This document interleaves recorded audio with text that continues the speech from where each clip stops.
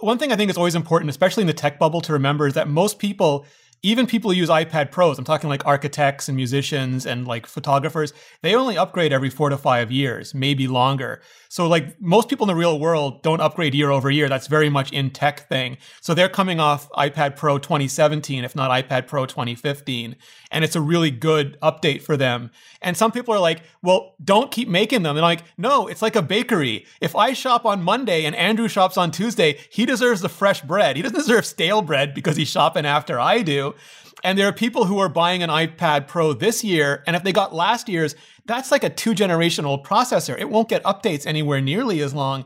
And I think it's incumbent on Apple to keep these products fresh so that whenever you choose to buy, whenever it's your cycle, you get the latest thing so that you can have the best experience for the longest time possible. Welcome to Geared Up. I'm Andrew Edwards. I am John Rettinger. It's good to be back. Yes, it is. Geared Up is your weekly look at the world of tech and gadgets. And John, we had Rene Ritchie on a recent episode. I was going to phrase it as we had a secret podcast.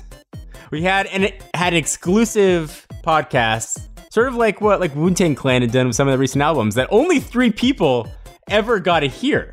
That is true. That is true. And Rene had some technical difficulties. And so I didn't want to deprive our audience of the knowledge bombs that this man was dropping on you and I.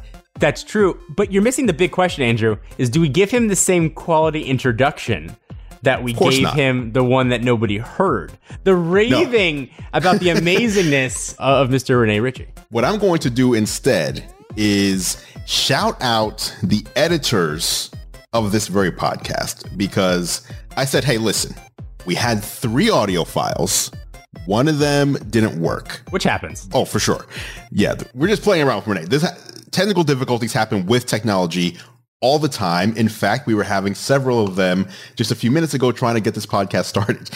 But we were able to take a conversation between 3 people and turn it into a conversation between John and I to where it made total sense. I did not do that. John did not do that. That is the power of finding people who know what they're doing, which is not us, obviously. But what we do know is that our audience deserves and should not be deprived of Rene Ritchie. And so therefore, he is back today. Welcome, Rene. So embarrassingly, I minted an NFT with my audio, and because it was just a JSON file pointing at a URL, there was no actual data behind it. So all there was the pointer, and apparently that contains nothing real. So who knew? I hope you at least earned a minimum of 5 Ethereum from selling that NFT. No one can see this, but we can all see each other while we're recording. And as Andrew was talking, Rene had a smile on his face. I'm like, oh, he's got something. He's waiting. He's waiting for it, which was perfect. Well done. He's a witty man. Well done. And I should point out that Andrew and I ended up wearing the same shirt, so I'm not sure John knows who he's talking to at any given moment on this show. So that any awkwardness happens.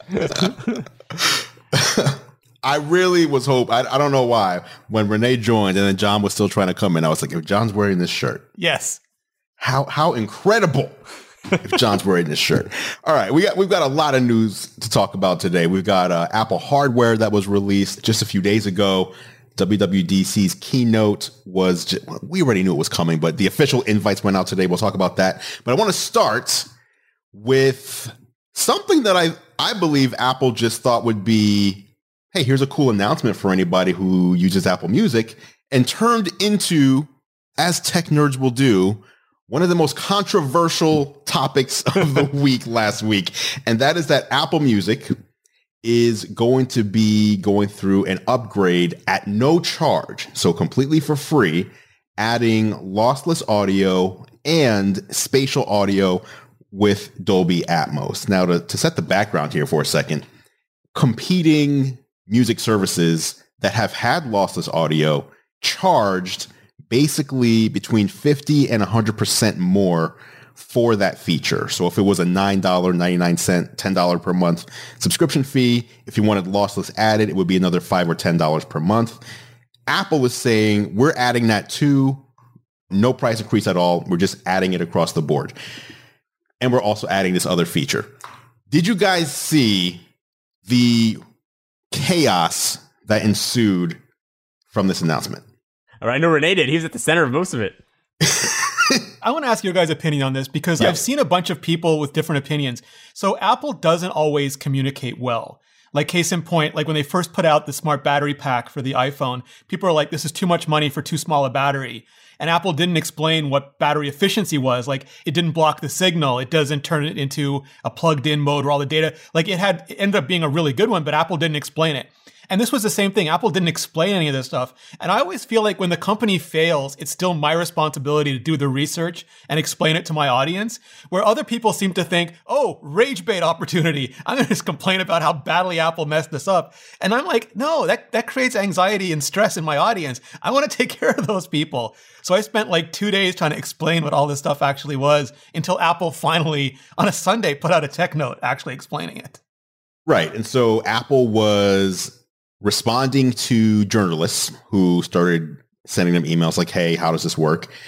And then they had to put out, basically, I mean, they put out the note that probably should have been available when the feature was announced, right? So you see this feature, oh, this looks cool. How does this work? Oh, here's this document that I can refer to that tells us. And it's also interesting because it was kind of similar to, they released or announced the new iPad Pro, the 12.9, and then it was, oh, this is not going to work with the keyboard we released. Yet it does. Yes. But in Apple's mind, there's a 1 millimeter difference, so it doesn't exactly fit, and therefore we're all about fit and finish. Yet class action lawsuits. To the average person, you do right. The average person, they do not see a difference at all. Like I have it in there right now. I don't see what the problem is at all. I don't think that was what the issue necessarily was. I think the issue was that this new tier wouldn't be supported on a lot of Apple's headphone hardware. Well, that was another issue, that sure. That was where I think most of the outrage, at least, appeared to be. The thing in Apple's mind is that they're doing this thing, spatial audio, Dolby Atmos, all of this. And to them, this is the next best deal in audio. This is 4K HDR for audio. And then they decided, and for years, their engineers at Apple said, we're not doing lossless. It's BS. It's marketing. We're not going to do it. It doesn't work with all these things. And then finally, Apple's like, you have to do it. Everyone else is doing it. Damn it, engineers, put on your nerd glasses and do it. And they're like, fine. And they also did like high res, which is even like a next tier of like indistinguishable to human adult ears, but everybody's doing it. So they're going to do it too. And if people aren't familiar with lossless, almost everything we consume digitally has some form of lossy compression just because bandwidth is so constrained. So when you look like an MPEG or a JPEG or a PNG file or an MP3 or MP4 file, all of these are lossy. They have scientists who figure out what part of a sound or an image human eyes or ears can't really differentiate, and then they get rid of that data to make it smaller. It's like why we have H.264 and H.265, all of these things. But there's also uncompressed audio. You get that on Blu-rays. There's uncompressed images. You get that in like TIFF files. There's uncompressed video you get in RAW files. And it's just so big that, you have to handle it basically with SneakerNet still, like physical, like one-to-one locations. So audio files tend to like lossless audio because there's no compression on it. But the problem is that when you put that into a lot of modern gear, it lossies it up anyway. People got so mad that AirPods don't work with lossless audio, but AirPods are Bluetooth, which is one of the most lossy transit forms ever. So you're basically saying, I'm giving you this 8K lossless movie, and you're playing it on your Palm Trio 680. It's like, doesn't matter what the source is. Do you think we have the full picture, though, of what Apple's planning with a combination of their hardware and software? So I'm talking, let's say AirPods Max specifically. Do we have a full picture yet of what Apple's planning in that space? I think we don't. I think they will come out with a better cable, or some third-party vendor will come out with a cable. Right now, Apple says you have to hardwire or use Wi-Fi for lossless audio. So the HomePod's going to be updated for it. There's no cable for the AirPods Max yet that supports it, but that should be coming. And they're working on a new codec that's going to support lossless, but it's still going to be a codec, and codecs by definition are lossy again. So we're going to be like, as long as it's going over Bluetooth, it's going to be maybe better, but I don't know how many humans will tell. I like to throw out the curveballs here, the wild predictions, but are we like maybe at the dawn of AirPlay 3? So my question is always like, what would it offer? Like AirPlay is already peer-to-peer Wi-Fi, and that works fine for a HomePod because it's plugged in, or for a Mac because it's plugged in. But you're still going over Bluetooth to your AirPods, and they're still not plugged in. There's no Wi-Fi radio, and there's no ability with like things like AirPods. You want to race to sleep. You want to do as much as you can, and then shut down as much as you can to conserve battery life. So like AirPlay 3, maybe it's AirPlay over Bluetooth, but then you're still constrained by Bluetooth. I'm not an audiophile by any stretch of the imagination, but is there another technology that can be leveraged? It wouldn't make sense that Apple would release this and not have it work with their current hardware. And I believe the wording that they said was as of now, or it was does not currently work with. Yeah, so I mean, it wasn't a definitive. The purpose of AirPods is like, because they know that all this Bluetooth audio is crap, they wanted to use computational audio to make Bluetooth sound as good as anything else, sort of like computational photography. So like the whole reason you buy AirPods is because you want your streaming audio to sound the best it could possibly be without the need for lossless. So it's almost like lossless is counter to the whole reason that these products exist. I'm sure like some people would even argue whether you'll hear it or not. And these aren't new battles. These are vicious audiophile battles for years. It's like they'll insist that vacuum tubes and vinyl sound better than any of this, and they will fight you to the death over it. So like you're not dealing with pure science. It's a lot of it is like human emotional feelings. Now, what if Apple did this in reverse? What if Apple had lossless audio 5 years ago and then released Bluetooth headphones? Would there still be this uproar? Because I mean, the problem is nobody's lossless audio works with anyone's Bluetooth headphones. Like it's a Bluetooth thing. It's not an Apple thing. It's not a Spotify thing. It's not a Tidal thing. Amazon has lossless audio that doesn't work with their Amazon Buds because it just doesn't work. Why is it that when Apple can't bend Bluetooth to its will, it's a problem with Apple products rather than the technology? I mean, like they can make a codec like Sony, which they say is better, but it's better lossy. It's never going to be lossless. And I think like it was funny watching some of the audio files, like, you know, like Quinn from Snazzy Labs, where he's like, oh, you paid $500 for your headphones and you're upset that I'm playing lossless. I paid $500 for the cable that's on my lossless system and 10 grand for the amp and 10 grand for the headphones. Like those aren't expensive. Like, and then you get like categories of audio files. You could literally spend every dollar you ever earn in your entire life and still feel like you don't have the best audio gear. Yeah. And so, as Apple said, it's virtually indistinguishable from what you get now. They're launching 2 new tiers, yet the first tier is virtually indistinguishable, yet there's another tier on top.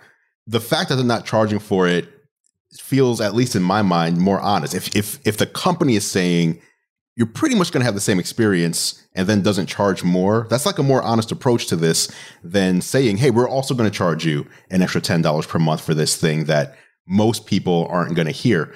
But the other side of the equation, which I feel like most people miss, and I put out a tweet about this, if you look at the announcement, there were 9 paragraphs dedicated to spatial audio.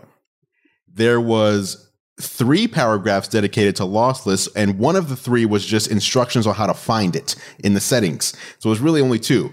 So as far as Apple's concerned, this announcement leaned very heavily on this cool new thing called spatial audio with Dolby Atmos.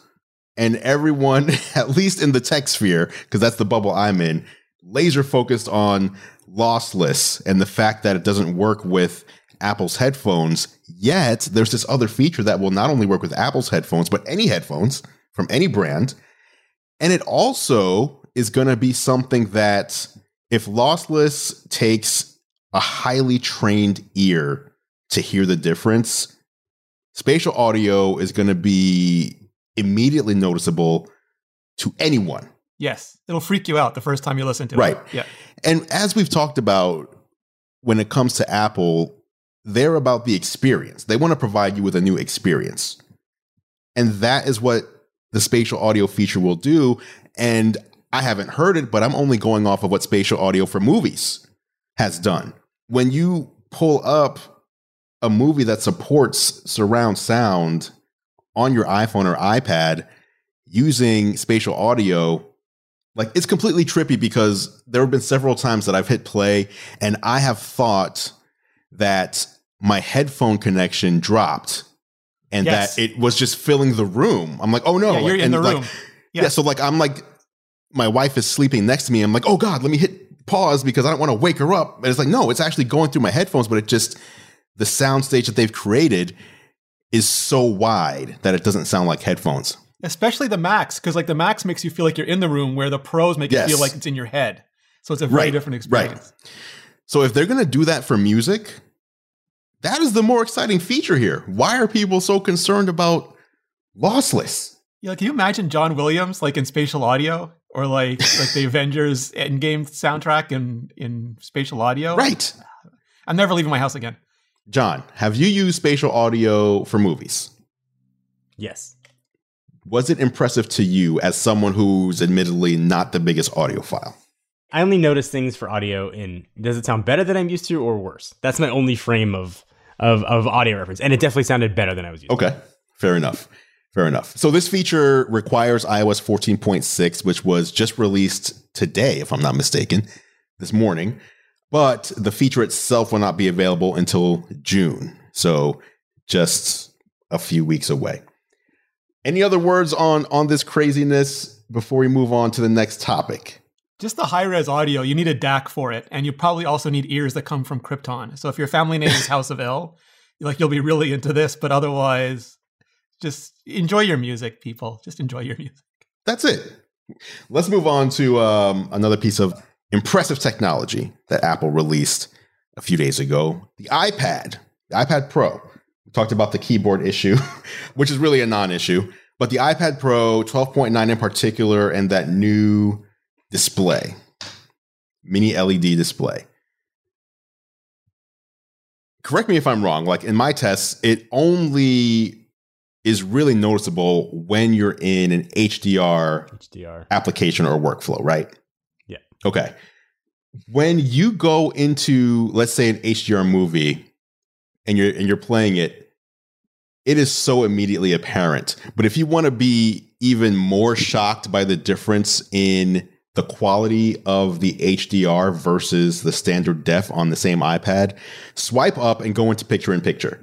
It looks like the little picture-in-picture window is like some magical little section on your screen. The rest of your screen just looks like it's terribly dim, yet it's how it normally looks. It's so amazing what they were able to do in the size of the 12.9 inch iPad. I don't know if I buy their explanation as to why it's not in the 11 inch, which their explanation was, well, our 11 inch customers just like portability, and it would have weighed a little more, it might have been a little thicker, versus are you able to squeeze it down even more into an 11 inch form factor, because 13 inches is pretty damn impressive. Yeah, my guess is that it would have blown the price tag up to $899, and having iPad Pro starting at $899 was a deal breaker for them. Renee, you've been using this iPad. What are your thoughts? Is it all about the screen? Two things. So it's all about M1, and M1 enables almost everything else that it's about, because M1's also doing all the display controllers, like controlling all the different mini LEDs, so it can do that. I don't want to call it a trick, but it's like you have OLED, and OLED is really great on phone-size screens, really great on televisions, but phones and televisions use completely different technologies to make OLED great, because OLED by itself is trash. Like, you've got to mitigate so many things about OLED. And on an iPad-sized screens, on computer-sized screens, that's not as mature yet. Like Samsung, LG, all those companies have it nailed on televisions and on phones. But it's got, for example, when you go off axis, the colors shift, either blue or red. And that's fine on a phone because you're looking straight at it. But if you're sitting there with your kids or family on a tablet, and the poor kid on the left is going, why is everything blue? Like, it's not as good. And also it has issues with contiguous brightness. So like it can fire bright, but it can't make all the pixels bright. So some people will comment that like if there's a lot of white, like I was watching Bad Batch, the first episode, and it takes place in the snow. And on OLED, you can see like a modeling on that snow that's not texture. That's OLED trying to maintain peak brightness continuously across a panel. And mini LED can do that. Like, it's not quite as good a contrast ratio. It can't do quite as inky, deep, dark blacks as OLED, but it can do good enough without any of the problems. Like, the blue pixels don't burn out faster than every other, sub-pixel. I'd never seen mini LED before. I'd heard about it. I knew about it, like, intellectually, but I was really impressed. Like you say, it's normal all the time. When you go into HDR, that peak brightness, like, you just get all the nits. And then it's one of the best, especially with the AirPods Max, it's one of the best movie experiences I've ever had. John, have you played with this yet? I have. I played with it quite a bit. Like Renee, my experience with Mini LED was almost non-existent. It was, when I saw at a CES booth, where it's all perfectly calibrated for the light. That's not a real experience. Then it was like a giant, like 150 foot display. So I use my 12.9 inch iPad daily. It is sometimes content creation, but it's mostly a content consumption machine for me. And I imagine that's pretty common for a lot of people and how they use their iPads. I'm not watching that much HDR stuff on it regularly. Now, I did obviously to see it. And when you're watching HDR, I think the best example I can give, maybe people might not even get this analogy anymore, but the first time that you saw HD content versus non-HD content. And for me, it was watching sports and being able to see the grass on a field. Like that was a seminal moment that I remember. The change here seemed that drastically different. But it's a very small use case, I think, for where that use case is, where you see it. The technology is amazing. I mean, the fact that like Mini LED is on an iPad and like I could use this to calibrate our monitors at the office is unbelievable. Or as a calibration monitor is awesome. I still have a hard time seeing the use case for a lot of people, especially considering even the 2018 iPad Pro is still so amazing. I mean, it's such an incredible machine. And then you throw in, okay, well, they also released one last year that was like slightly faster. It's hard, at least for me, it's hard to justify why somebody should buy this unless they're like, I travel all the time. I'm always watching movies. Like, then I get it. Otherwise, I think it's a really awesome use case for the technology. And it's like a Halo car. Like, hey, come to our dealership, look at our NSX, but walk out with like an NDX. Look at our Corvette, but like leave with our Terrain. I think there's a lot of Apple flexing what's coming. And I think that's really exciting about the technology. I want this on a MacBook so badly. Oh my goodness. That's a good point, though. What is coming? I feel like even with the last iPad, a lot of people had the iPad Pro in particular, had the impression that there's so much power here that is untapped. And now with the new one, it blows away the one that we were just saying 3 months ago has so much untapped power. Like there's so much power here. It seems like all eyes are on WWDC now as to what is Apple going to do to unleash this device, unshackle, unchain, set the iPad Pro free into the world. Can I add something real quick before we get to DubDub? Oh, yeah, for sure. Yeah. So like one thing I think is always important, especially in the tech bubble, to remember is that most people, even people who use iPad Pros, I'm talking like architects and musicians and like photographers, they only upgrade every 4 to 5 years, maybe longer. So like most people in the real world don't upgrade year over year. That's very much in tech thing. So they're coming off iPad Pro 2017, if not iPad Pro 2015. And it's a really good update for them. And some people are like, absolutely, well, don't keep making them. And I'm like, no, it's like a bakery. If I shop on Monday and Andrew shops on Tuesday, he deserves the fresh bread. He doesn't deserve stale bread because he's shopping after I do. And there are people who are buying an iPad Pro this year, and if they got last year's, that's like a 2-generation-old processor. It won't get updates anywhere nearly as long. And I think it's incumbent on Apple to keep these products fresh so that whenever you choose to buy, whenever it's your cycle, you get the latest thing so that you can have the best experience for the longest time possible. I absolutely agree with that. I wonder what the upgrade cycle is for iPads. And Andrew, before you jump into DubDub as well, I've been burned in the past, and I've sort of made a promise to myself that I will never buy a product based on future potential software updates. It happened with my car. It happened with a bunch of products. WWDC is going to be amazing. iPad OS is going to be incredible. Maybe it won't. So for everybody out there that's jumping in because what they think is coming, I always recommend waiting until it's here. Yes. It is a solid update, though. You do get 5G. You do get that center stage feature, which I at first was just like, okay, cool, no big deal. But in usage, it's just such a, for lack of a better term, it's just an Apple feature, right? Like Amazon released an Echo that has to swivel to follow you, which I thought was cool. It kept your face in frame and it swiveled. Apple is basically achieving the same thing with a device that doesn't move at all. It just stays where it always did, where any of your other iPads did, but follows you around. And if someone else comes into the frame or other people, several people, it'll just widen the view. And it looks more professional. It looks more professional than previously. It's just features like that where you wonder, and maybe it's because no one else is in the tablet game at this point, but why has no one else done this? Like, it's such a simple, like, it's the simple things that kind of mean the most sometimes, and features like Center Stage, especially in a time like now where there's so many more Zoom calls and Microsoft Teams and all those other virtual meetings, works great. It's great. Yeah. That's iPad. I was going to say it's probably processor overhead combined with the true depth camera. So you have some form of spatial knowledge, and then you have the overhead in silicon to move that stream around in real time without it being choppy or dropping any frames or any of those things. Like, anything is easy when you have the firepower behind it. True. M1. All roads lead back to M1. Speaking of M1, this is one I have not played with yet. I was on the second tier for reviews for the iMac, which apparently it's shipping today. So I haven't touched it. Renee, I know you got one in. John, I don't know if you did. But the new Apple iMac entry level, 24-inch, now packs in the M1 chip as well. So basically, Apple has kind of completed their consumer level transition of their Mac hardware to their own Apple Silicon. John, you and I definitely, I'm sure, have thoughts on the look and the design and everything, and Renee can tell us how it works in practice. I imagine it works just like all the other M1 Macs. It's just another form factor. But what do you think of the form factor, John?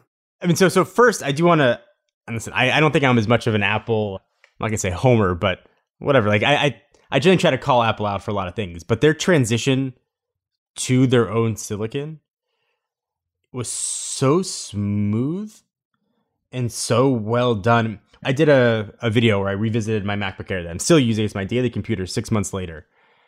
As I was thinking about it, I'm like, I honestly stopped checking what apps were compatible. Like, what was an Intel app? What was x86? What was, like, a week in? Like, it wasn't an issue that I thought about. And I think Apple deserves a lot of credit for what they did with Rosetta 2. I could not even begin to comprehend the engineering hours and genius that had to go into us having no idea that really anything's going on. Like, if I gave my wife a new MacBook Air and was like, use this, she'd be like, this is amazing. She'd have no idea. And that's the point. That you have no idea is incredible. And if anybody's thinking about what's coming next from Apple hardware-wise, I'm waiting for a 16-inch MacBook Air. I'm waiting for an iMac Pro. The fact that what you consider an entry level is so good and so well done from generation 1, my feeble brain cannot comprehend what's coming 2 or 3 years from now. You know, when you see Apple's chart of like, from the original iPhone to now, we're 900% better. It's going to be like from M1 to M2, like your battery life is now 15 hours and the milliamp hours are smaller. You're like, how is that a thing? It's absolutely incredible. And I'm sometimes overly critical towards Apple. I think they're held to a different standard, but also I think they deserve credit where credit is due. But I think that's fair because they get so much attention. Like, the equal and opposite of that is criticism. And I kind of like the fact that, you know, Apple will put out AirTags and the entire world will jump down their throat. Samsung will put out smart tags and almost no one will say anything. But right. you know that AirTags will be better because of all the criticism they get. And so my wish is that Apple never gets criticized any less, but just every major consumer technology company gets criticized as much, because then it just makes their products better for the people who prefer those as well. So what do you think of the actual device? Harkening back to... Segued on you. No, it's all good. I mean, we talk M1, that's fine. But the device itself, kind of a throwback to the original iMac release, multiple colors. It's like we've had a more fun Apple over the past year or year and a half or so. And I don't know if that's due to departures like Johnny Ive leaving. Some of us more pro users are kind of left out from a lot of this fun. Like, if you want to get like a iPhone Pro versus just a typical iPhone Pros are non-Pro. very serious, Andrew. We don't have time for these color shenanigans. Space gray and silver is it, and maybe a dark color. That's about it. But for the general public, I don't even know how they're like managing inventory for all this stuff. But you know, there are people out there who are buying the new iMac simply because of how it looks. Do we know if Johnny Ive had a role in this design at all? Good question. I don't think we do. Yeah, I don't think we do. But he hasn't been doing this stuff for a while. He was doing Apple Park and the Apple stores, and Evan Hanke was, and I'm blanking on his name now, but they were doing most of the product stuff for a long time now. From a design standpoint, I had to come to grips with my own hypocrisy. which is tough, right? Like the iMac design had essentially stayed stagnant more or less for 10 years, right? Yes, for sure. It's aluminum, big chin, giant Apple logo. Apple released the new design. We saw it. My first instinct was, well, where's the Apple logo? Yeah. Like, why does it not? And I kept saying new design, and then I was hypocritical about the new design. So at first I had to come to peace with that. And I think my only issue was with a white bezel, but I think that's something that's a personal choice people can make, and it's growing on me. How about that? More than my initial gut reaction. Yeah, I hated it at first. I was just, why? Like, why would you do this to me? And where's the matte black model? Why is there a silver model and not a matte black model? Why do you hate Marques Brownlee so deeply and so much? But, I always try to listen to what Apple says, and then I want to compare what they say to what I think the reality is. And their thing was, this is meant to go into the front of house at retailers. It's meant to be in your living room, in your kitchen, and most people don't have very dark colored walls. So I keep using this term. It's like a mullet. It's like this big, bright, colorful party in the back, and then like this more straight-laced business in the front. And they made it much calmer. And if you have like white to gray to beige walls, the bezels kind of disappear. And you're left with just the display, just the content. And I saw some people went through all of Apple's pictures and painted the bezels black. And it really does stand out now. Like all of a sudden now you have this big dark frame around everything. And so intellectually, I still hate it, but I'm like begrudgingly admitting that it looks fine in real life. Renee, so I see you have one like right next to you. Yes. When Apple did the keynote, they called it a light gray border. Does it just look white to you, or does it actually look gray? It's off-white. Like if I have nothing else around it, I can tell, like it will look white to me, but it's off-white enough that it doesn't, like, those jokes about everyone should just paint their walls interface gray because then like they disappear. We never even notice we have wall. It's sort of like it's off. Pure white would have stood out more, I think. It's just off-white enough that it's sort of like you don't notice it. It's not bright in your face anymore. It's a piece of furniture. It looks like as much a piece of furniture as a technology tool. But it's this whole trick they're pulling. Like M1 is different things in different computers. Like in the MacBook Air and the MacBook Pro, because it's so efficient, you get all of this battery life. The iMac is plugged in, so it doesn't matter about the battery life. But because it's so efficient, they can put it in like this two-dimensional container. And so it becomes like not translucent like the original iMac was, but almost translucent because when you turn it and because it's got the off-white borders, it really kind of disappears. Like it just goes where you put it. And that's a really weird, I'm going to be polite about it, mind trick. As opposed to So for those, there were some people wondering like, why is the iMac smaller now? Why? The answer to that is this is an upgrade to the 21.5 inch iMac, not the 27-inch iMac that you may be used to. So this would be, aside from the M1 probably, this would probably be a downgrade in all other senses. And if you were a 27-inch user, you probably want to wait for the replacement for those. And as I said earlier, this completes the transition for their entry-level consumer products. So I guess now begins the march toward the MacBook Pro, iMac Big or iMac Pro, the Mac Pro. Still very impressive. Mac Mini Pro? Yeah. Mac Mini Pro, 13-inch MacBook Space Pro, gray. or 14, if that's what's happening. So do you think pros will be disappointed? So like this is my next fear, is that because of the way that M1 works, it's not like Intel where you had like the Core M on the ultralights and then the Core I, and then you'd have like the i5, the i7, the i9. It's just one chip. And M1X will have the same single core performance because it's still 11th generation Apple Silicon. It'll just have more cores and more ports. So you're basically differentiating now, not based on the different fake categories that Intel would put out on their chipsets, but you're differentiating based on the amount of cores, the amount of ports, and the size of the display. And will that be enough for pros? Or will they think no, I want more? My question to you will then be, is that truly, I know we've had so many rumors recently, is that truly the plan? So we can kind of parse through this. If we look at processors, the M1 2 years ago would have probably been called the A12X or the A14X, right? So we're in the A14X.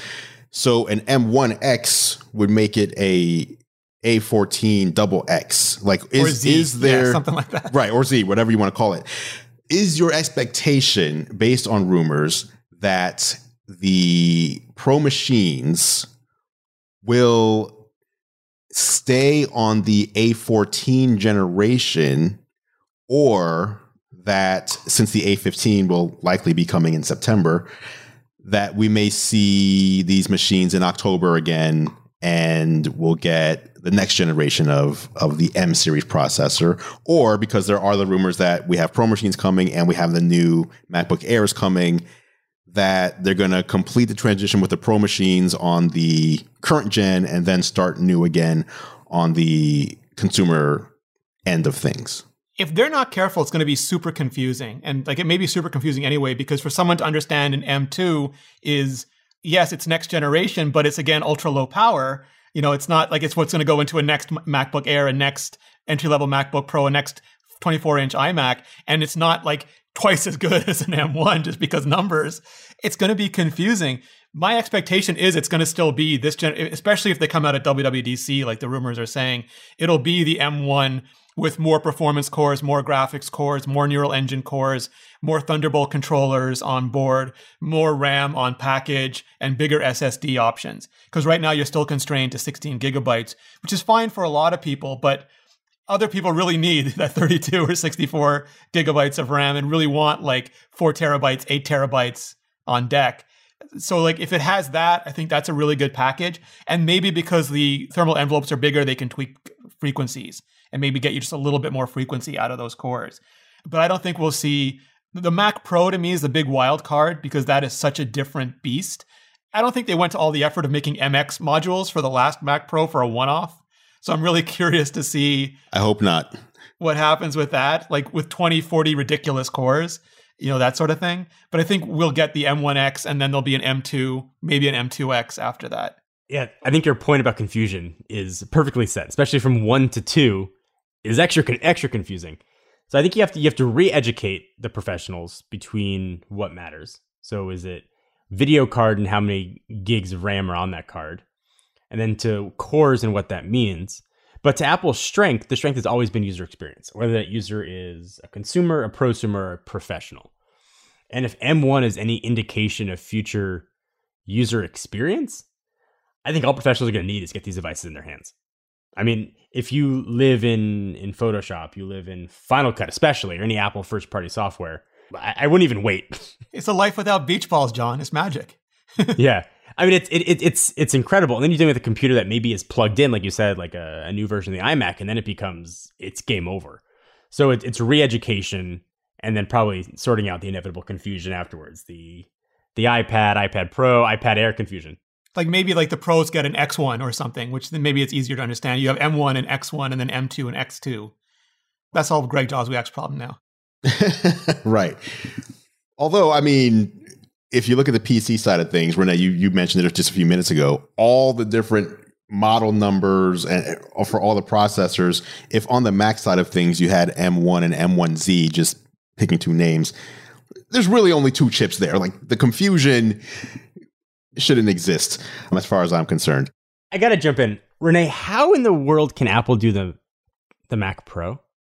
My guess is that they'll have an even bigger version of the M1X. Like it wouldn't be like, it'd be like M1XX, just because it'll have like 20 to 40 cores, which the efficiency will allow it to do that because it's not as hot as any of the Intel cores. And then my hope is that they'll have breakout modules. Like they've done RAM on daughter boards with Apple Silicon before. My only question is, will it be hella ugly or will it be hella genius? Or will it start off like really ugly and become genius? Because that stuff is non-trivial when you have unified memory to actually pull it out. But they have set a family of SoCs. So can you get like the base SoC and then plug MX modules in for expansion? That is where they can really innovate. And I just don't know if that's Gen 1 or Gen 2 or where we're going to see all of that. I spend a lot of time in bed thinking about Apple's, and I've no intention of buying a Mac Pro, but like how they're going to pull this off. And I think it's a fascinating movement for them. Yeah, my main fear and worry is all the rumors of the size. Like all the rumors point to like Bloomberg and like people who are reliable are saying it's going to be half the size of the current Mac Pro. And when you hear that, it's like most of the size of the Mac Pro is for the modularity, for you to say, I work in video and here's the modules I need. Well, I work in 3D modeling and here's what I like. You can really make But you have one, right? For you. You have the Mac Pro? I do. So if you just imagine that giant Xeon chip comes out and that giant 300-watt graphics card power supply and those graphics cards come out, and then you have something the size of an M series chip in there, that's like half the thing. Like all you need to do is keep the expansion slots, remove the Intel and AMD, and then you got a shorty. You got like a short boy. Right. True. Although you will have less slots though, because also the height of the computer, there's like 8 slots in there. So if you bring it down to 4, I don't know. We'll see. I think at this point, I am leaning towards giving Apple the benefit of the doubt just due to what they've done with M1. So for example, a 64 gig, if it tops out at 64 gig Mac Pro versus, let's just say, 128 gig current Intel, you're probably not going to be hurting for the RAM just based on how they've laid out their architecture. So I'm definitely willing to see, like, give them a chance. I'm just more curious how it's going to work, kind of like John is. For me, it's the Pro Workflows team, because those are a bunch of grumpy industry insiders, and they get to be angry now before we do. And I think it's been invaluable to Apple they put that team together, because they're the ones who are like, no, you're going to start treating pros with respect. Or you're like, we've been yelling at Pixar and ILM for years. We'll yell right through you. Do you know if they still have that program where they had pros kind of working side by side with Apple's pro team to kind of monitor their needs? Are they still doing that? Yeah, so that team reports to John Turnus, and it's got like famous people. Like you would recognize the names of the people that left their jobs to go work at Apple to do this kind of stuff. And they are all like Pixar and ILM and famous directors and audio engineers. And the thing I love most about them is they don't just yell about Apple stuff. They're like, why is there a bottleneck in Adobe Premiere? Adobe, this is a Pro Workflow team. If you just inverted this, like Premiere would be so much faster to render. So how do we get this done? And like, it's their job to make every single Pro Workflow work better on Apple hardware. And even like they'll go yell at the iPhone, like, why isn't this working better? So I can just pull this HDR off, do this kind of stuff. And yeah, bless those people. They're fighting our battles. Nice. Last product that was released, Apple TV. New Apple TV, the one that I think is I like it, but it also just feels like the most confusing one. Almost similar to the iPad, although the iPad has way more very obvious differences, where it's like there's so much power here, but why? It's the 60 frames per second. Like the 12X it could barely handle 30 frames per second with compositing. It would start choking if you composited too complex. And so now you can do double the frame rate on HDR. And they didn't even need the X. They didn't even need an A12X in it. The A12 was fine for that. That's all they really wanted. Right. There's just throw the M1 in there. Like, but we do have the remote. We do have the remote. And John, I know, was very excited because he hated his remote so much. In fact, he texted me, "How's the remote?" John, did you get one? I was waiting for your launch day remote video. I made a whole video years ago about the worst Apple product ever made, being the Siri remote, and then glass cracks, expensive. It was a horrible disaster. The new remote's great. Love the new remote. I have issues. I have a Sony TV. It's about 4 years old, and there's an issue with Sony TVs not being able to control power with the Siri remote. It's like a well-known issue. They pushed a firmware update a few months ago and haven't fixed it. So that's infuriating. But the remote itself is amazing. It's ergonomic. It works. It's Apple clearly listening. Apple adding more buttons. You've got mute buttons. There's volume buttons. In fact, I don't have to deal with a touchpad if I don't want to. I just turned it into a clicking. It's awesome. And Apple's listening. And it's been perfect. I have to say that the Siri button placement is way more consistent with their other products to where I now use it. Like I never used Siri on my Apple TV 4K previously, maybe a few times like for testing. I pressed it when I was trying to hit another button, like the play pause button. And then I'm like, why? What's happening to me? Why do you hate me? I use Siri more in the past 2 weeks than I have in the past 3 years for Apple TV in particular. And it's actually good.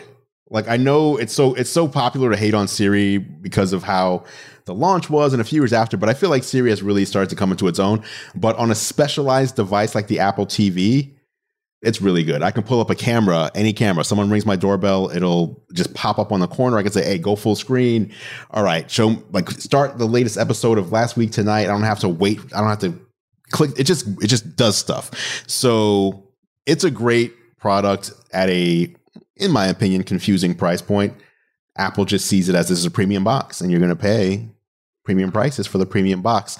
Hard to argue that it's not probably the strongest set-top box out there.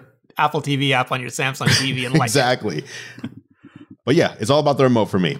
Last topic though, WWDC 2021. We know it's coming in just over 2 weeks. I feel like this is going to be big. It's glow time. And here's why. Let me tell you why. You guys saw the Apple Watch accessibility video last week, right? Yeah.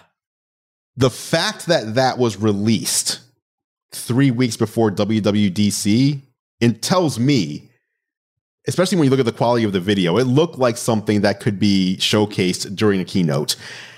They need to cut for time because there's a lot happening. Yeah, they Yoda'd it from the keynote and stuck it up a week early. Like the audio features could have been in the keynote too. They could have saved all that stuff from the keynote. So big things coming. What are you guys expecting though? I mean, obviously we're going to see new software for the Mac, for the iPad, for the iPhone, and for Apple TV. But those are the obvious things because we get that every year. Any specific expectations or predictions? MacBook Pro. That's what I'm waiting for. I just need those in my life. Is that a hope or do you actually expect to see it? I expect to see it. My biggest source of stress right now is that there are rumors that the mini LED hasn't worked out yet and they're going to push that to next year. And like, I just want it now. Like, I don't want to have to like say, oh, am I going to buy it this year? Or am I going to wait till next? Because I usually keep my MacBooks for like 3-4 years. So like, and I've been waiting. I was not going to buy like the latest Intel ones. I was going to wait. And then I was going to buy the M1X one because and now I'm going to have to really think about it. So I think we're going to get never for sure, but I have high expectations. We'll get the MacBook Pros at least at Dub. Okay. MacBook Pro and just the Pro, like just or are you saying like 14 and 16? Yeah, like 14 and 16. I think the iMac Pro is like a wild card because there was a rumor, I forget, Prosser, I think, said that it took so much time and energy to get this iMac out that they're not ready with the bigger one yet. So just the MacBook Pros. I mean, that's totally selfish because I want it, but I want it. I want the iMac. I want the iMac Pro, and it feels like you're going to run out of time. Like you can't announce an M1 machine after you started announcing M2 machines. Just in my opinion, just kind of weird. You got to get all the M1 stuff out first, then move to the M2 MacBook Air later this year. Or the M1X, whatever comes. There has to be differentiation between them. And sort of like you and Renee said at the beginning of this whole conversation, the Apple's consumer transition is done, right? Yes. Every consumer machine's been addressed. At some point, there has to be a difference for the Pro side. Like there's got to be, what have you done for me? And I don't think it's an M2 thing right now. That's just from a mental standpoint makes the M1 seem so anemic, which it's not. But I'm with Renee. I am, Prosser saying to expect new hardware. I expect new hardware every year at WWDC, and every year I'm disappointed. So I'm gonna stand outside with my umbrella saying it's gonna rain, and one day I'm gonna be right. And I think that this year is a day that it's gonna rain when we actually do get hardware at WWDC. And I think it is going to be the 14 and the 16 MacBook Pros. Last year, we got the Mac Pro. 2017, we got MacBook Pros, iMacs, iMac Pros, iPad Pro, the stupid HomePod. I'm not saying stupid HomePod, but there was just so much hardware at WWDC. And it was like a 3-hour event. And that's Andrew and I are all of us are going to be crying because of so many embargoes. But I still think that, sometimes Tim Cook just says, clear my skies, and all the jets fly off, Yes. So, John, I wanted just to clarify what I meant. John Prosser also, obviously rumor and innuendo, that new MacBook Airs in multiple colors that are similar to the iMac's colors, redesigned MacBook Air, would be coming later this year with M2, which would be like the A15 in the iPhone. So I'm thinking if these are coming, let's say in October or November, you wouldn't want to then announce an M1X iMac after you've announced M2 products. So I feel like... Just call it X1. I figure that solves it for them. Yeah. True. So the process, what John was saying in his leaks that he had with the new MacBook Air, how could they release something that potentially looks like that and not call it the MacBook? I just look at that and I'm like, that's a MacBook. I agree with that, actually. I wasn't sure they'd keep the iMac name because they've moved so much off of iThings. Because like these are iBooks. These are essentially iBooks. Like it's the next generation iBook. Right. It's like the last 10 years didn't exist and they're rebooting the whole iBook line. True. Have they, since Tim Cook took over, has there been any new product line that was I? I don't think so. Because the Apple Watch. Yeah. AirPod, Apple Watch. Yeah. It's over. So it's just legacy at this point. Yeah. There was that rumor that the iPhone name was going away. Remember that I think last year? there's so much marketing equity in those names, they can't mess with them. No, for sure. You don't just throw away the name iPhone and switch to Apple phone. No. Cisco will take it back so fast. All right. That's our show. Woo! That's everything. Hardware, That's a juicy one. WWDC, and of course, Apple Music. Calm down about Apple Music. It's going to be good. Spatial audio is going to be the differentiating feature. Don't worry about lossless. Unless you're 7 years old and have great headphones and a DAC, you probably won't be able to discern it all that well. Like Tony Stark said in Iron Man 3, relax about the bunny. There you go. Renee, thank you so much for joining us again. Thank you. So shortly after the last time. We appreciate your time as always, sir. No, I love you people. I'll be here whenever. Anytime I can. It's a pleasure for me. Thank you. Thanks for joining us. No, actually, I always enjoyed talking. I always enjoy talking to Renee. I watch Renee's videos all the time, and likewise. speaking to him Daily. like in this frame is just like I feel like I'm interacting with a video. Like it's nice. Like I get to pause the video and ask the questions. Apple Circle is it's like a masterclass at this point. Just crushing it so far beyond recognition. It's amazing. Thank you. It's been a lot of fun to work on like a new channel and be just behind the scenes on it. It's been very fulfilling, and Robert's just been absolutely crushing it. So good. Robert's doing his thing, even on his own channel. Robert was a good find for you. Great guy. And the reason why we feel like we're getting the masterclass from Renee is because, as you can see, John and I are just on crappy webcams. And then Renee is in his set. I have one camera. It's laziness. It's just if I have one thing set up. Yeah, it's not just the camera though. You make sure to turn the lights on behind you. Yeah. You make sure you're looking good, even though no one ever sees this except for John and I. It's all HomeKit. It's those I just say attention to turn on. details. I say turn on, and the whole thing lights up. It's turn so on lazy. studio. It's so great. Yeah. All right. Thanks, guys. Thank you. We'll see you next week. Thank you, guys. And that is it for this edition of Geared Up. Thank you so much for listening. Of course, you can catch John and I on YouTube. I'm at youtube.com/GearLive, and John is at youtube.com/John4Lakers. Feel free to head over and subscribe to our channels to stay up to date on all the latest tech. Speaking of subscribing, you can subscribe to Geared Up in your favorite podcast app if you haven't done so already. Just search Geared Up, that's 2 words, not one, in Apple Podcasts, Spotify, Pocket Casts, Overcast, or really wherever you choose to listen. If you like what we do, please consider leaving us a rating and review. It really helps other people find the show. Geared Up is a Gear Live podcast, and you can see more from us at gearlive.com. Thank you so much for listening. For John Rettinger, I'm Andrew Edwards, and we'll catch you in the next episode.